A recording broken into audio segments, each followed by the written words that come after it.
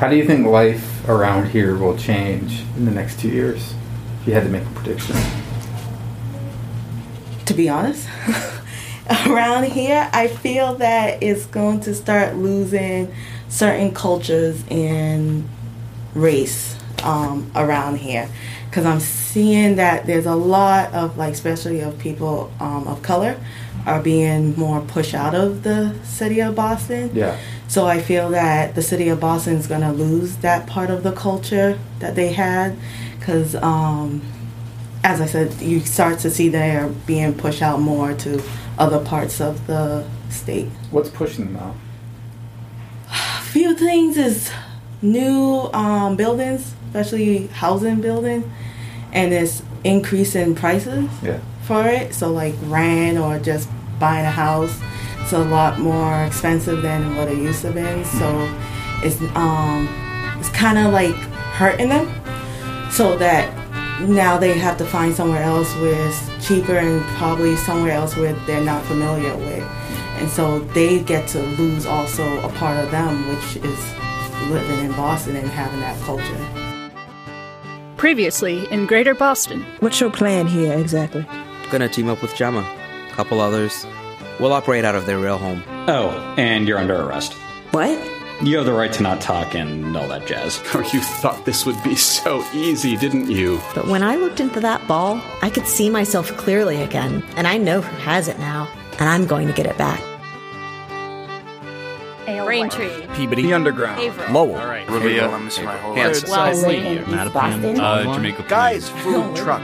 Wonderland. Randolph. Redline. Tewksbury. You could tell Former headquarters of everybody. Filing's basement. This is- Floor 26, Washington Street is downtown Crossing Boston. This is Greater Boston. This week in Greater Boston, episode 39. Good Morning, Greater Boston, Part 2.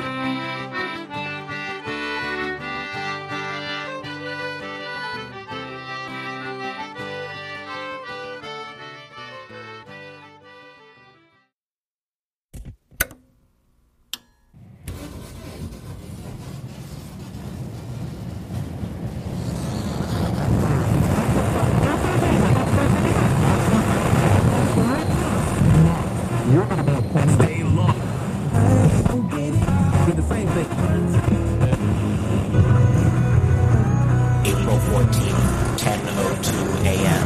Review line status. No points of infrastructure degradation. April 14th, 10:04 a.m. Scheduled maintenance to tracks between Central Square Station and Kendall MIT Station.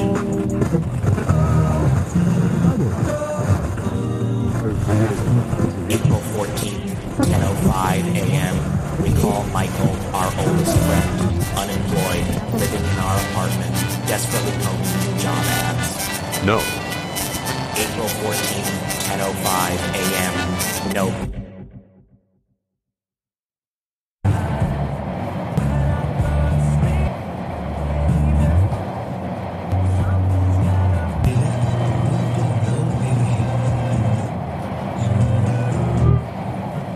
April 14th, 10:06 a.m. Recall that we do not occupy apartments or have friends. We are robots.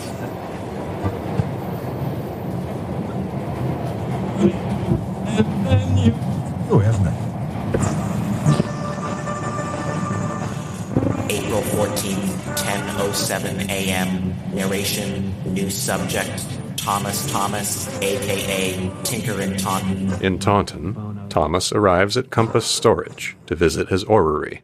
He lifts up the door and pauses a moment in awe of his beautiful device, as he does every time. Then he tinkers with the controls, adjusts settings, accounts for dates and calendar discrepancies. He sets the machine in motion.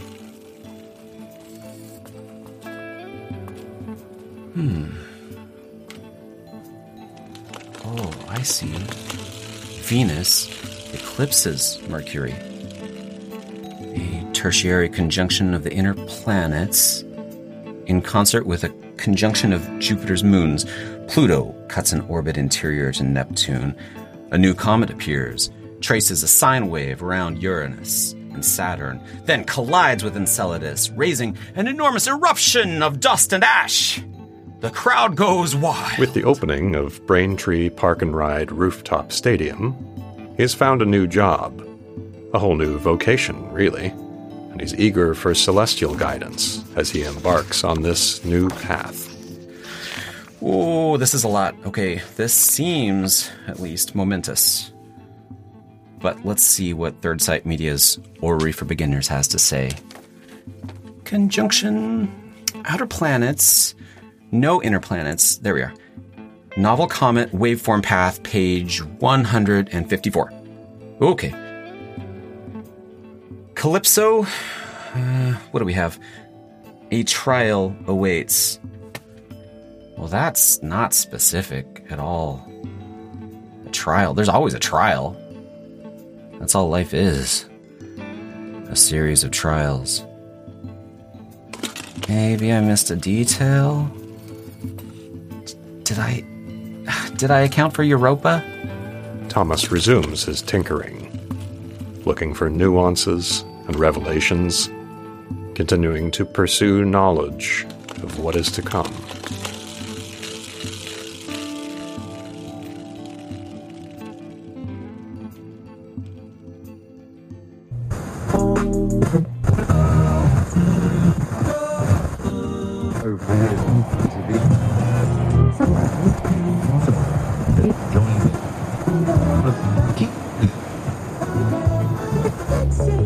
April 14th, 10:13 a.m. Scheduled maintenance to tunnel walls between downtown crossing and South Station.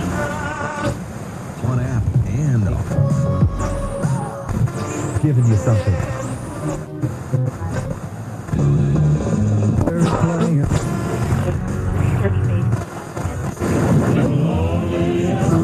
April 14th, 10:13 a.m. Narration, new subject, Isaiah Powell. In an undisclosed location, Isaiah Powell is composing a letter. He uses code names. He will send the message discreetly to avoid interception. He wasn't a secretive person by nature, but these days his life relied upon stealth and obfuscation. Dear Aunt I, it's Huey again.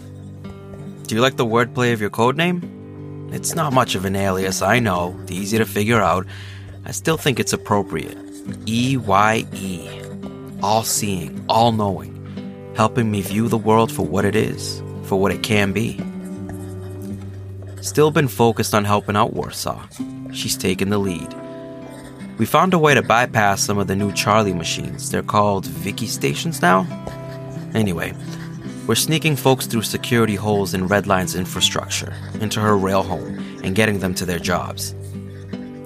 These aren't citizens or even XRLs, but just regular commuters who depend on the T for a check. Their stories are incredible. One of them told me he was going without food just to save up for a car, works as a janitor at a school in Arlington, buys enough for his kids, eats what's left over. Another couple of weeks and he'll have enough for what he's been saving up for.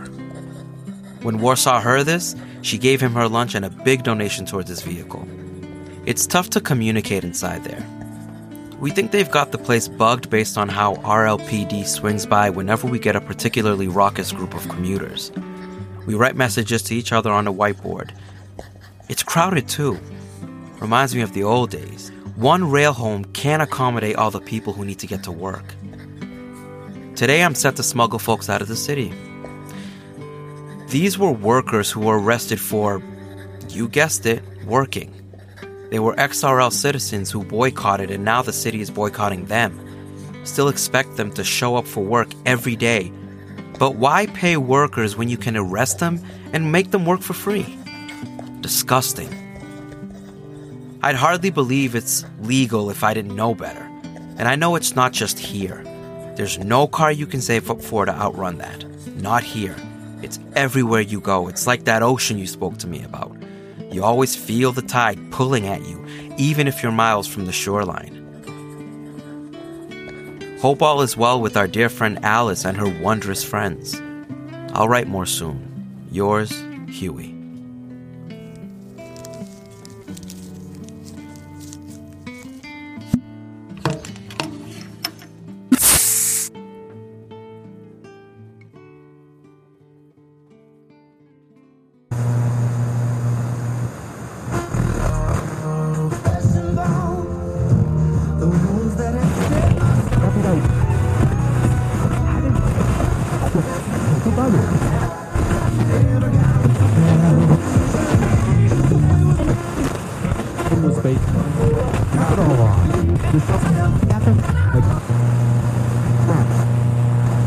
April 14th, 10:25 a.m. Check in on Nika. Narration continued from 9:58 a.m. Nika Stamatis.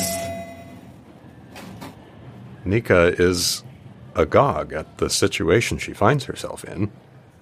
Ben Affleck has just poured his heart out to her, and she has sat here, patiently listening, like some sort of person who listens to other people's problems, like she had with Emily. That was a disaster, of course. You can't be a confidant and a betrayer to the same person. And trying just undid whatever good she'd thought she was doing. By the time Nika got through with her, Emily was an even sadder and more destructive person than when she started. Maybe Nika can only ever make things worse, no matter what she tries. And yet, Ben Affleck looks better than he did a few minutes ago. Some small measure of relief, a slight dissipation of his mimetic sadness. A little less Gigli, a little more whatever he did that was better than Gigli. Anyway, thanks for listening to me go on. You're very kind. And all she'd had to do was listen. Yeah, no problem. Really, she'd barely done more than nothing at all. It's not like she can give him advice. What would she say? Go back to directing? She remembered that letter she'd sent in to the Dear Leon advice column, even though she knew it was just Michael writing all the responses.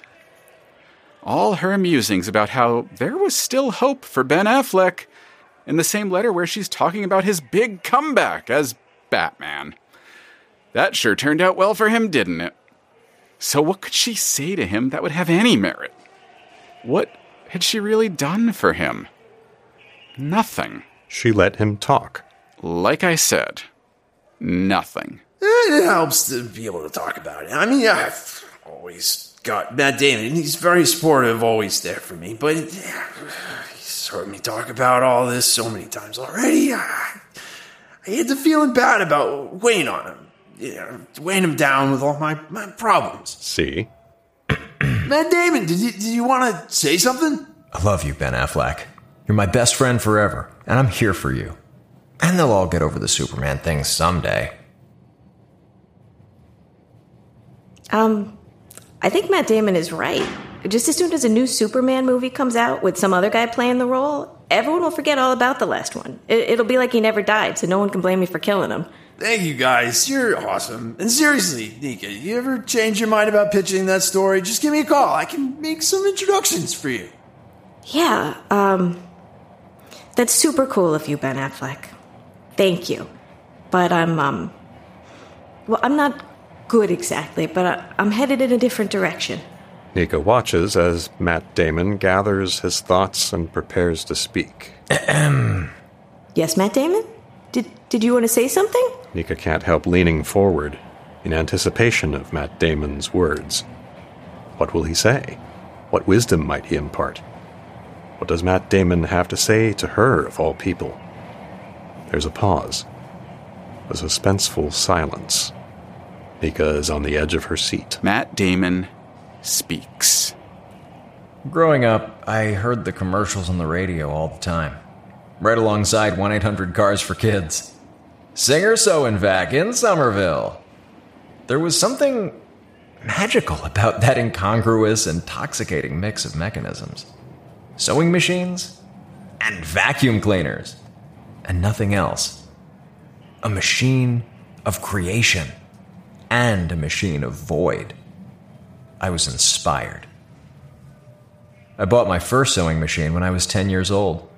I could only afford a refurbished machine at the time, a machine with a history of service long before my clumsy little fingers threaded its needle. But it was beautiful, and I loved it. I loaded it into my wagon and wheeled it through the streets of Somerville, desperately hoping the neighborhood boys wouldn't see such vulnerable prey. They didn't. I arrived safely at home. I dedicated myself to the craft of thread and bobbin and needle. When I wasn't on stage, I was in the costume shop. I personally stitched every costume worn by every actor in Good Will Hunting. The producers liked how much money I saved, but that's not why I did it. I did it for love. When I was nominated for my first Oscar, I could only wear a bespoke tuxedo crafted by my own hand, and it had to be special. There was this amazing thread shop at the time, Sew Buttons. Wonderful name. Inspired name. Down to Sew Buttons I went. I remember you, Nika. You sold me the thread, spool after spool of the finest fiber optic textiles that had yet been created, and a hideaway battery pack to sew into the lining. I bought a blue bulb, blue, like electricity, blue, like a canary. I had planned on using red. You talked me out of it. You told me that red was too garish, that I would disappear into it. Nobody would truly see me, only my tuxedo. But in blue, I could shine out from within the light. The light would convey me rather than consume me. And you were right. I've never regretted listening to you that day. I still shop there, at Sew Buttons. 3 years ago, while I was in that shop, I saw your flyer. You had a show, an open mic performance. I remembered you and how you had helped me. And in my gratitude, I felt a compulsion, a need to attend, to see you at work within the work of your heart. Holy shit. You went? I went to your show. You saw me? I saw you perform. You presented a monologue. It was about me. About how I had shopped in the store where you worked. About how you had never met me, though we'd been in the same building at the same time. I was confused. I understood that it was an artistic choice, but I didn't understand the purpose of the lie. Why deny that we'd met? It was thematically incongruous with the other pieces of the monologue about the people you had met. Chevy Chase in the video store, Jonathan Frakes' father, the English professor. I didn't understand the point of the lie. I didn't understand the point of the monologue. It wasn't good. There was nothing I could do for you. Oh. Okay. Well, that, I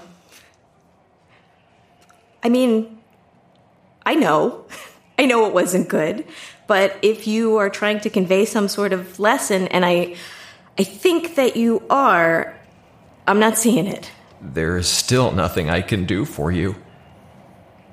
And I am filled with regret. Oh, I guess it's fine. I mean, don't worry about it. You don't owe me anything. Still, I regret. Cool. Anyway, that wasn't a lie in my monologue. You've kind of half confused me with someone else. I worked at Sew Buttons, but I was in the back. I did repair, not sales. Janice Wilkinson was on the sales floor that day, and she told me all about it later, how Matt Damon had come into the shop and she got to help you. I was jealous. So jealous. She hadn't even seen any of your movies. She only knew you from Team America, with the puppet version of you that only says your name over and over. But my picture was in the flyers by the register, and Janice and I looked kind of similar. You got us confused. It was Janice who helped you, not me. Support water charities. They save lives all over the world.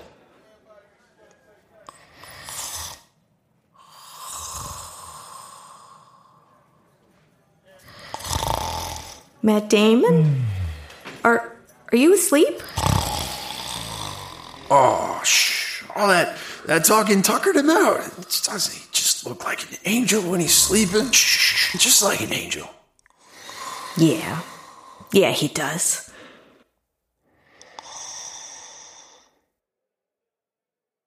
How have you changed in the past few years?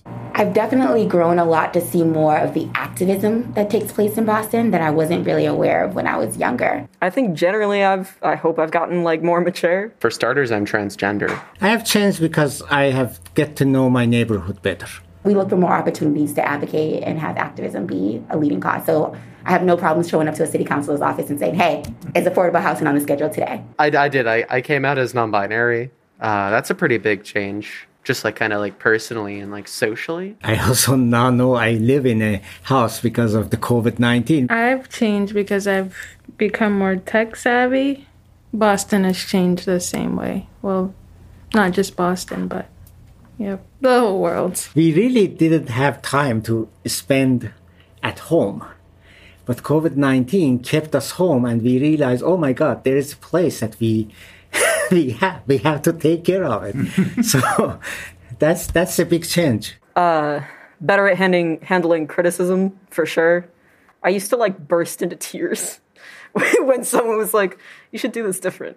And I'm like, cool. I have changed that I am more empathetic on understanding that everyone goes through things.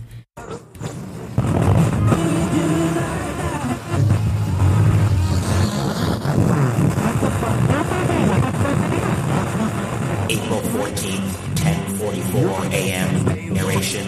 New subject.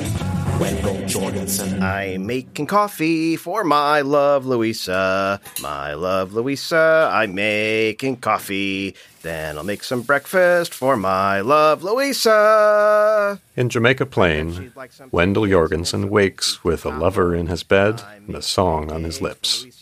Wendell is an early riser, a cheerful cook, and the sort of man whose happiness comes from bringing joy to the people around him. Is this Singing Telegram Guy? He's been around since the beginning, but he has a name now. Oh, lucky him. Louisa will sleep for another 43 minutes.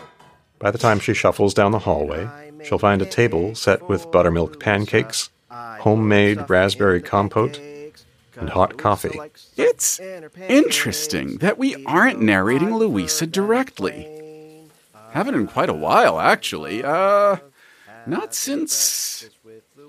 Well, not since she got over you, I suppose. Yes, she seems to be doing well. Now that she doesn't have you to worry about anymore. If that's how you'd like to look at it, sure. I will say Wendell is not who I'd have predicted for her. Likewise, if I'm being honest. But he is sincere, and he's in love. When Louisa finds him setting forks beside the plates already on the table, she will smile, as she smiles every time when she wakes to find him near. Oh, this must sting. Narrating your ex's new boyfriend. Narrating Wendell allows me to see with perfect clarity how genuine his feelings are. If you don't believe that brings me overwhelming joy, then you haven't learned anything about me at all. Mere hours ago, you insisted that you are human. That you have human feelings.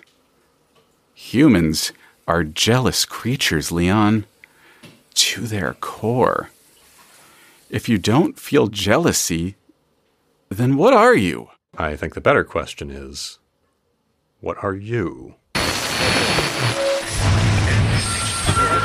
April 14th, 9:19 a.m. Narration. New subject. Stone Anderson. Introduced new character. That makes 5. 6 if we count Matt Damon. At Andrew Station in Red Line, the Honorable Judge Stone H. Anderson presides over Red Line's municipal court. Anderson is Red Line's first, and to date only, judge. responsible for overseeing every civil and criminal case within city jurisdiction. As he reviews his docket for the day, he shivers in the cold air, glad to have the heavy sweater he wore beneath his robes. Let's see what we have today. Fare evasion, loitering, shoplifting, contract dispute, loitering. His judicial bench is located immediately beneath the glass clock tower of the open-air structure that previously served as bus terminals. When he'd first been appointed by the Lindsay Coolidge administration, Judge Anderson was promised that walls and heating systems would be added in short order. But that was just one of many infrastructure improvement projects canceled by the Bespin administration in favor of roboticizing the trains and tripling the police force. Not to mention construction of a baseball stadium. Why would you invest in keeping your city's judge from freezing to death? That would be silly, minor concern. Talk about OSHA violations. What would Bespin do if I sued the city? Hire another judge? I bet she'd make me preside over my own case and still pressure me to rule against myself. The bailiff intrudes on Judge Anderson's grousing to remind him that there are a number of defendants, lawyers, plaintiffs, and witnesses also sitting out in the cold, awaiting his decisions. What else are we looking at today? Loitering. Fare hopping, loitering, resisting arrest. Arrest for what? For loitering, of course. Vandalism, okay, that's something. Loitering. Ugh.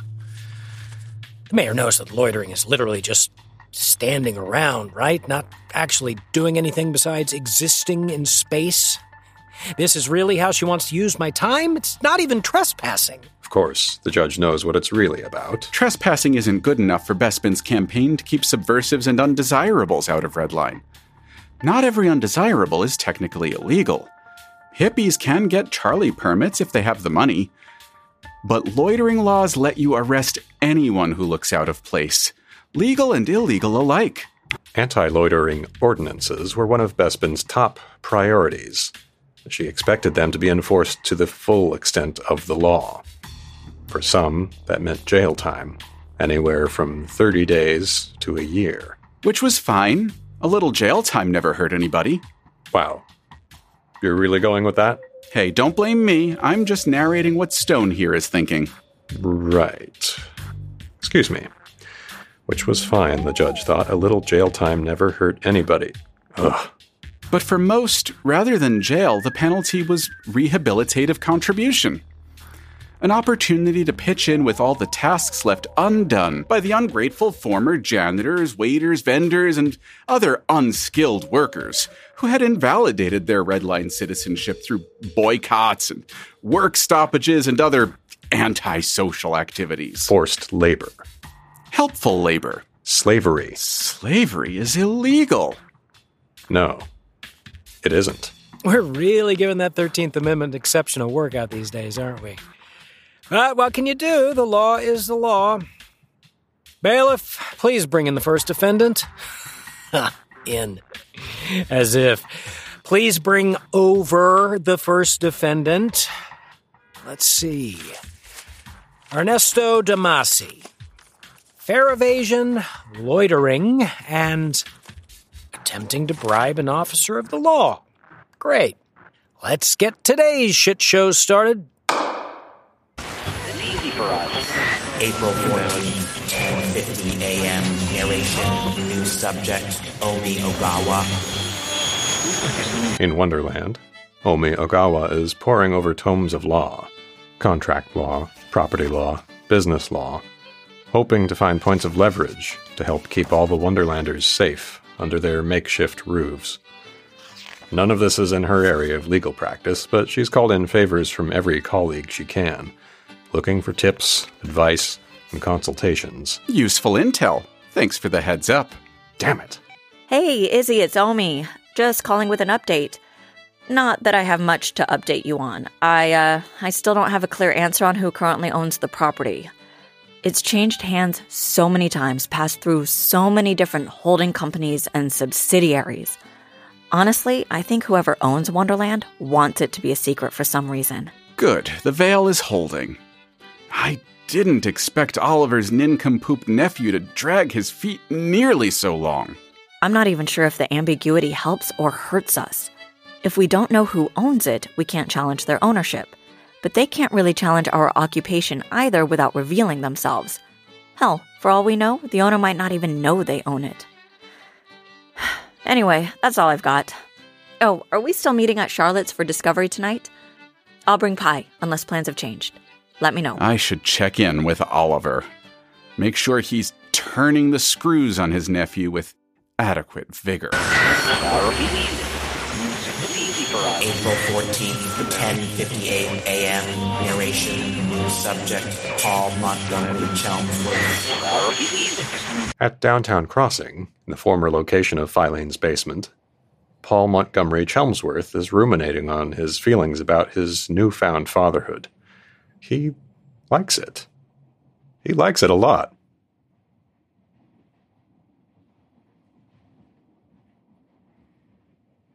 Vincenzo? Hey, Dad. Ah, there you are.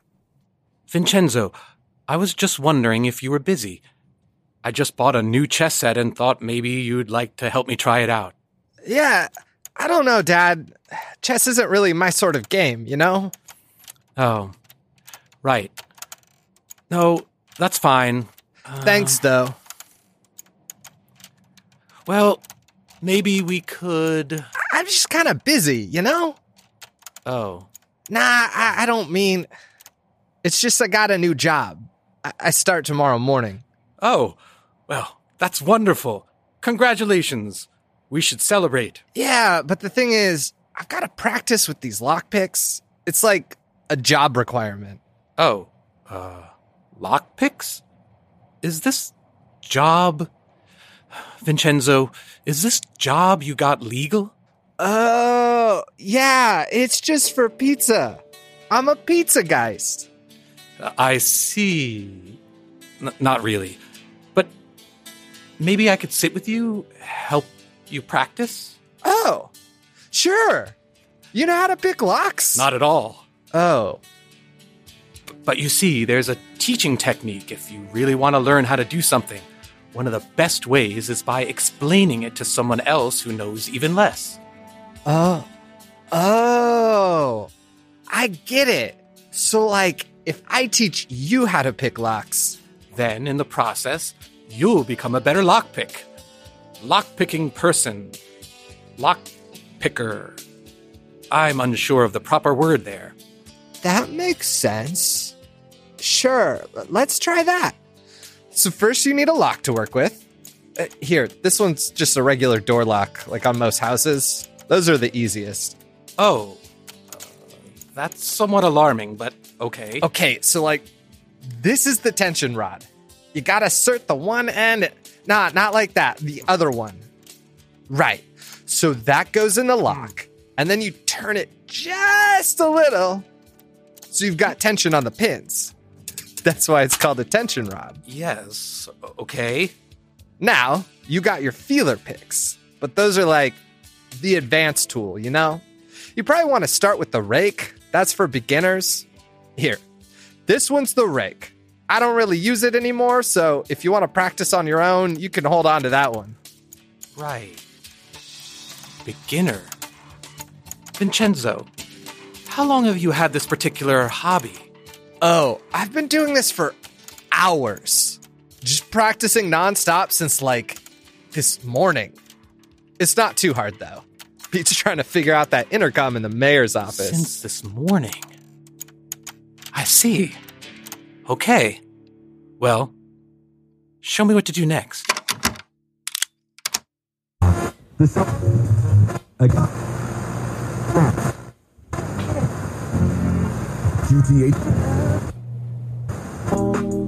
April 14th, 11:59 a.m.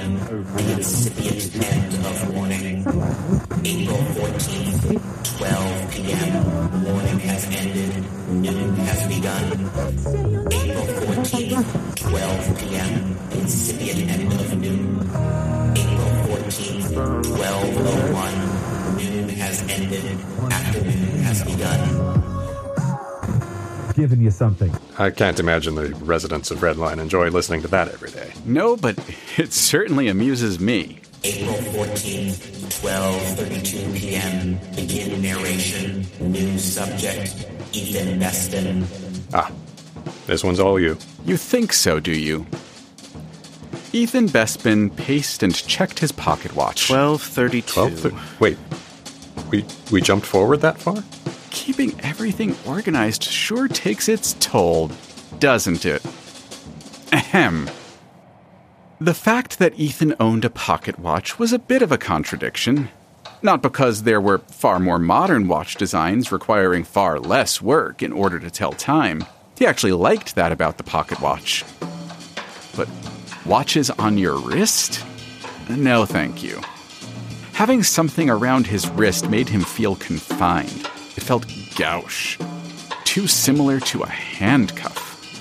He was no common criminal with time confining him, weighing down his arm, limiting his mobility. On the other hand, having something gold or silver and ticking with the vitality of time in his pocket, that felt damn near like the wealth of a god. Like he owned time itself and treated it like pocket change. 12:33 should be in Porter Square by now, and according to the live map, that is the case. The ideal place for the lab would have been Wonderland, but alas... To dream cloudless thoughts with thunderous intent. Things were still tied up there, legally speaking. Yes, I need to look into that. And with the lab being exposed, someone had explained to Ethan that keeping the lab in its present location just didn't make any sense. I've had this exact conversation before. Yes, I'm aware, and with someone far less knowledgeable than myself. Stopped clocks are right twice a day and all that, etc., etc. Different circles spinning into spheres, but the radius meets in the center. Harvard now. Wait, what time is it again? I feel like we're that far. I feel like the clock stopped. Downtown Crossing. Stopped clocks, he thought. His clock wasn't stopped. He couldn't afford to be right merely twice a day. Who could? What kind of useful measurement was that, right twice a day? With all the decisions that needed to be made, wrong twice a day was a gluttonous luxury of carelessness. Still, there was a logic in what was presented. He checked the pocket watch again, delighting in the glimmer of light cutting across his eyes as he pressed his thumb over the latch, swinging the device's face open. Harvard now, leaving for Central soon, and then here, and then Downtown Crossing, our new temporary home, at least until Wonderland is once again rightfully mine. The schedule has been adjusted for something relatively momentous. The robots, Why can't I hear this? Fewer and fewer people are accessible. I'm connected more than ever, but less information seems to be getting in. He folded the watch into his palm and clicked it closed, glancing around the packaged lab, robots at the ready. They would have 3 minutes and 22 seconds to load the parcels onto the empty Big Red. He'd picked his strongest experiments for the job, the Bragania bots, a new line he'd been tinkering with, in place for advanced security protocols. He nodded at them and even thought they nodded back. Which, no, that was just his imagination. They didn't have that kind of intelligence. Not yet. I can't tell what's happening. I can't tell what's happening. Why aren't I connected? Why aren't I connected? I'm always connected. Are you sure you want to be that connected? Oh, to wind the master gears of the world. Ethan had recently read an article about the man who runs the master clock of the world, which most electronic devices used as the universal standard. This was a delicate position requiring incredibly intricate work, and not nearly as easy as some untutored boob would lead one to believe. The disgusting clumsiness embedded into all the ways laymen brayed about time, with purposefully simplistic sentences meant to lull dull minds into confident forms of foolishness. Like clockwork. As if there was no work at all. As if time just pushed the hands of the clock by itself through some grand mystical power. Meanwhile, discussion of what it takes to master the brilliant delicacy of rendering time, one requires surgical precision. Ask anyone who's ever had surgery how precise the pain was. The master clock position appealed to Ethan. He'd be up for taking on the task, of course. Perhaps one day he'd make it his ambition. But for now... 12:37, leaving Central, arriving shortly. One last thing to pack before he left.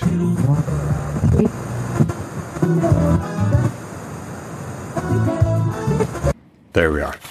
Kendall. Ethan. I'm with Ethan. I can feel the expensive leather gloves. We are moving.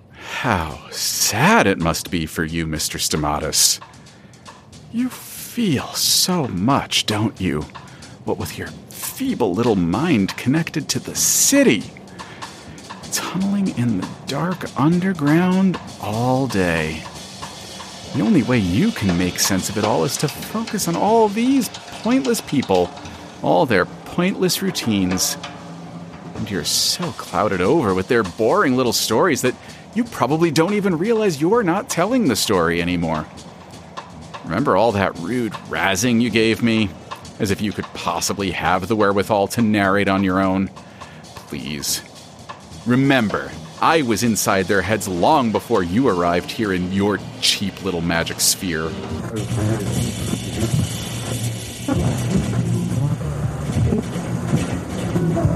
I know he'll have it on his person.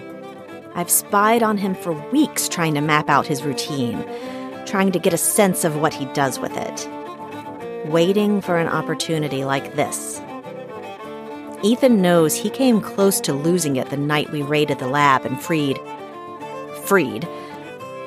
If he'd left it behind, I would have my ball back already. Yes.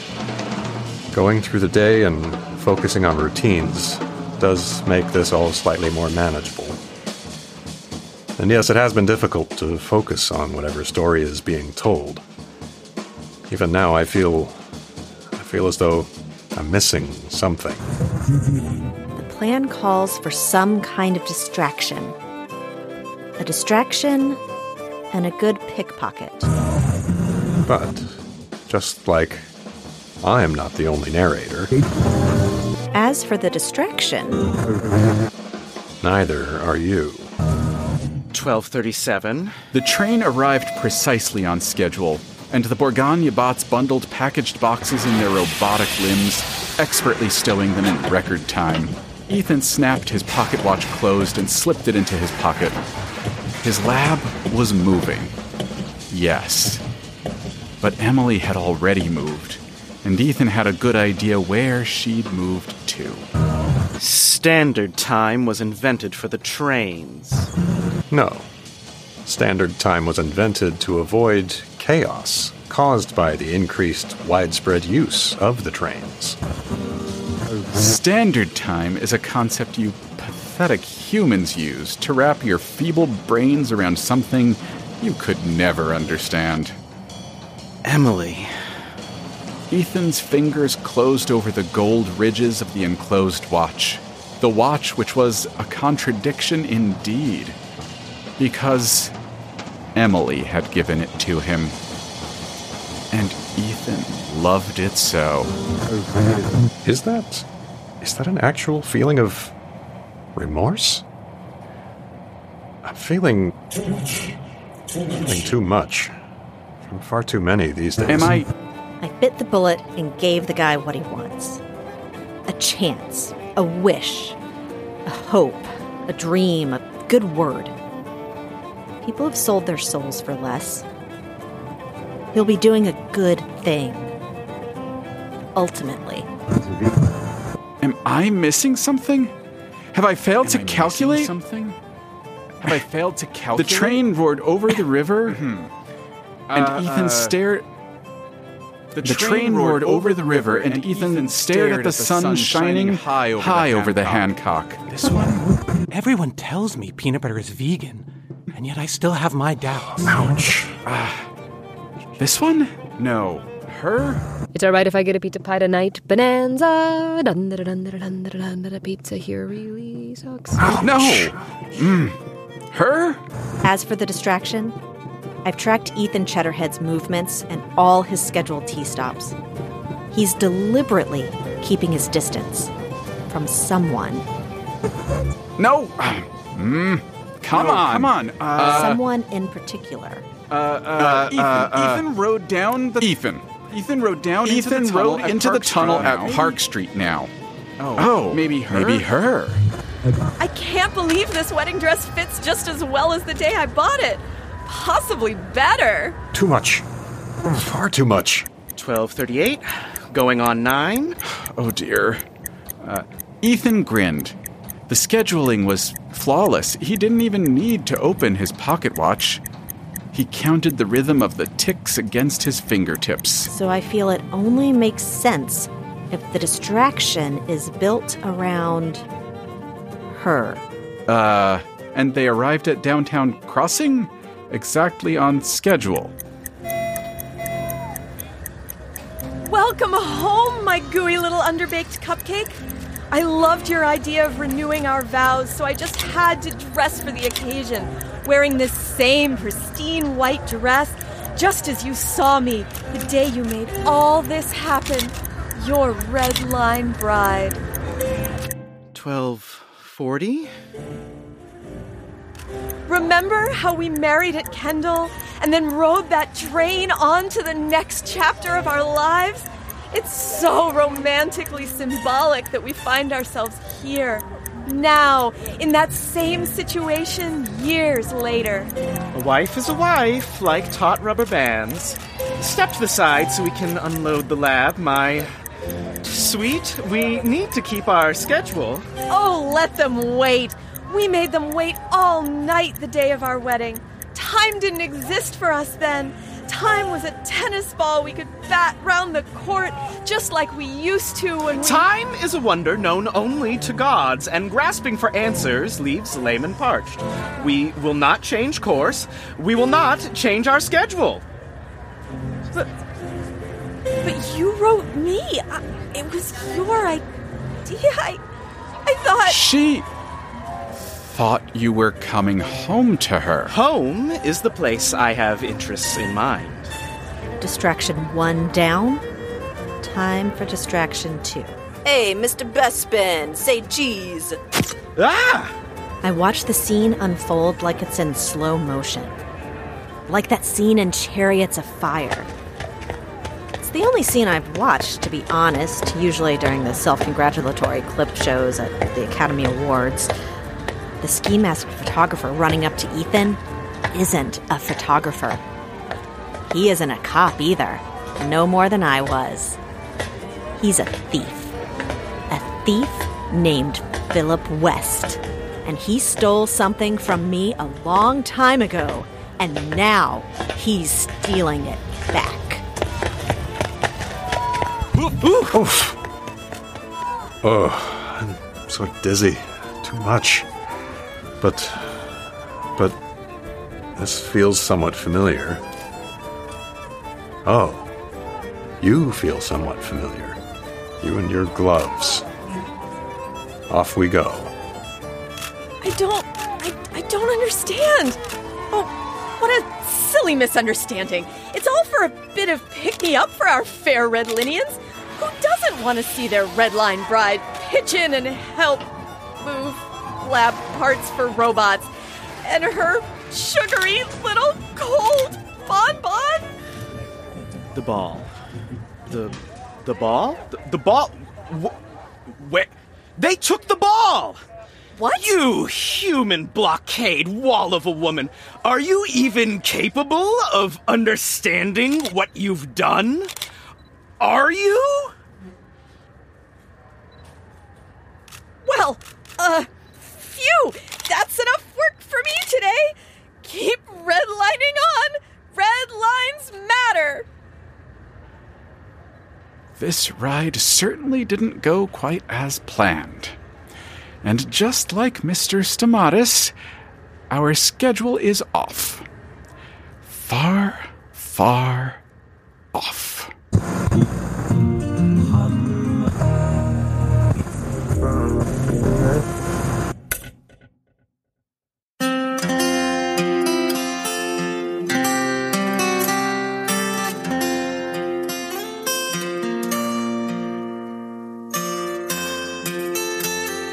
Greater Boston is created by Alexander Danner and Jeff Van Driesen with production assistance from T.H. Ponders, Bob Raimunda, and Jordan Stillman. Recording and technical assistance from Mark Harmon. This season of Greater Boston was recorded in large part at the Bridge Sound and Stage in Cambridge, Massachusetts, with recording engineers Javier Lam and Alex Allenson. In order of appearance, this episode featured Jordan Higgs as Cheese Robots and Ethan Bespin, Braden Lamb as Leon Stamatis, Alexander Danner as the narrator, Richard Penner as Thomas Thomas, Mario DeRosa Jr. as Isaiah Powell, Brigham Snow as Ben Affleck, Kelly McCabe as Nika Stamatis, Zach Valenti as Matt Damon, Mike Linden as Wendell Jorgensen, Todd Faulkner as Judge Stone H. Anderson, Julia Morizawa as Omi Ogawa, James Capabianco as Professor Paul Montgomery Chelmsworth and Freed Friend Paletti, Esther Ellis as Vincenzo Chelmsworth, Lydia Anderson as Gemma Linzer Coolidge, Kristen DiMercurio as Nicole Fonzarelli, Sam Musher as Emily Bespin, and Michael Melia as Philip West. Yes, he's in this just as one of 3 people saying oof. Charlie on the MTA performed by Emily Peterson and Dirk Tiede. Circus music and Tamlin set performed by Adrienne Howard, Emily Peterson, and Dirk Tiede. Drums by Jim Johansson. Interviews recorded with Greater Boston residents. Transcripts are available at greaterbostonshow.com. You can support Greater Boston by subscribing to our Patreon at patreon.com/greaterboston, or looking into Fable and Folly Plus. Red lines matter! Oh, boy, man!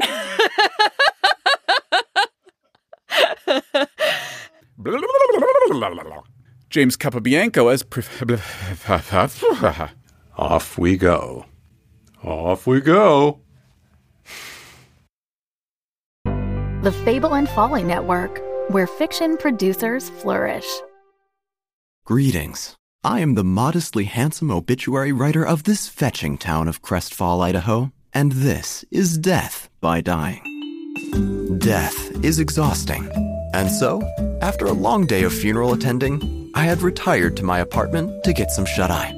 I loosened my Versace tie and changed into my Egyptian silk pajamas. Are you the detective in town? No, I'm the obituary writer. Really? Someone said you solve murder cases. Murder? I'm Charlotte, by the way. Forgive me, but I haven't gotten past the murder part. Charlotte, the friend I now have, is staying in the apartment above her Aunt Lillian's bookshop. She was my aunt. She was all I had growing up. I need to know why she's gone. Murder is the spice of life. I knew just who I had to see. The Angel of Death. We have become friends over the years. Careful. Death is ever present. Her pet, the button-eyed raven, moaned inconsolably as usual. Your friends are abandoning you, one by one. You write about death, OW. But how much do you know about what it feels like to lose someone? The shadow in the dark woods is making its way into Crestfall.